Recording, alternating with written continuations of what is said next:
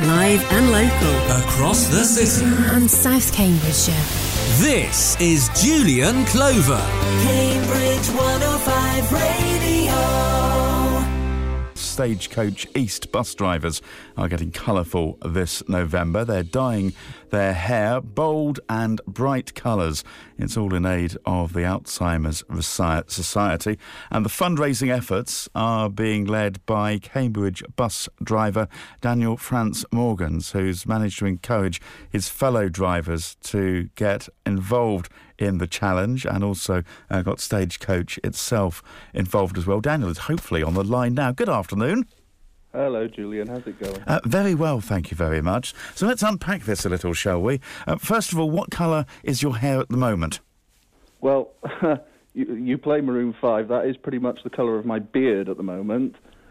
And my hair is a swirled pink and purple. Now, were you aiming for some colour coordination there between the beard and the hair, or was it just the way it came out of the bottle? Well, I'd thought about trying to go the same way with the beard, but I thought bleaching the beard beforehand, because my hair's quite dark, might have been a little bit risky. So we went to bleach the hair, but go with whatever with the beard.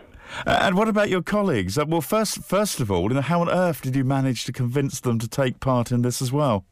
To be honest, the response I've had has been beyond words. It's been incredible.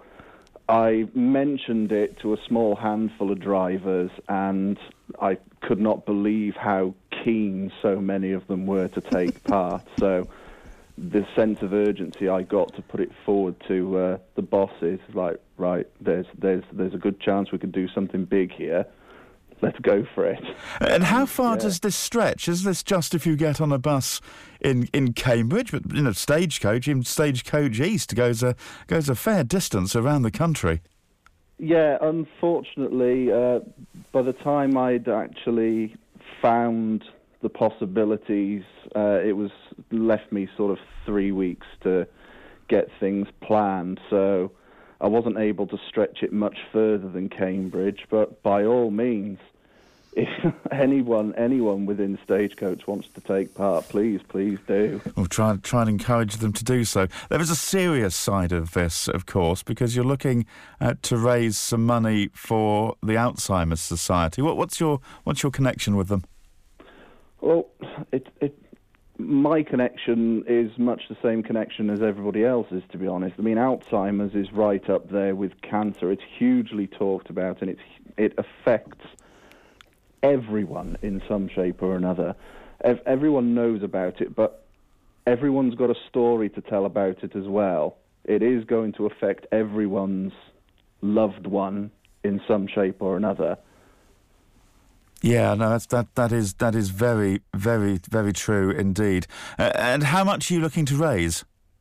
To be honest, again, it was very much a go with the flow sort of thing. But as time goes on, and with the response we've had, as much as humanly possible, it like I say, completely go with the flow with it. But the response I've had has been outrageous.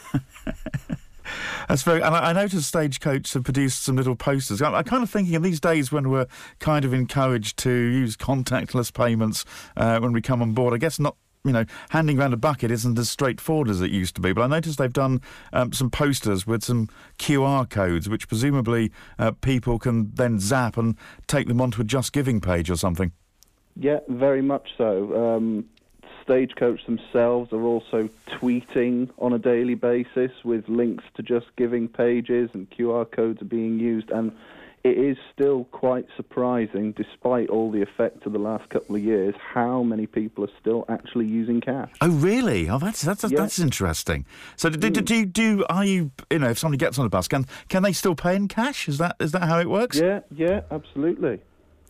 Right, so that's fascinating.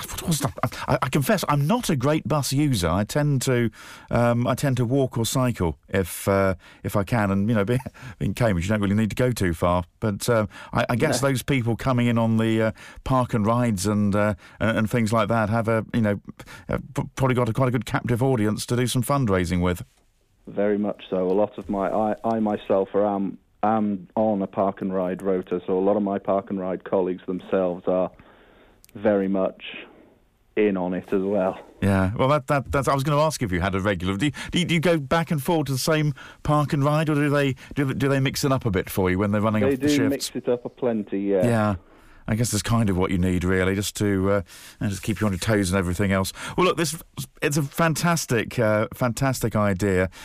Wish you the best of luck with it all. When do you go back to normal? Well, depends on who's done what with their hair, to be honest. I see. Yes, I guess this is a good point. I haven't even looked at normality for my hair. It's just we're going to grow it out and see how we go. But the fundraising itself will take place throughout November. Right, well, that's, yeah, I guess a bit of a problem, really. You know, Mrs. Clover assures me she has dark hair, but I've never only seen her with blonde, so I guess that's kind of how it works. Daniel, thank you so much for coming on and telling us about this afternoon, and also wish you and your colleagues as well the best of luck in raising some good funds for the Alzheimer's Society.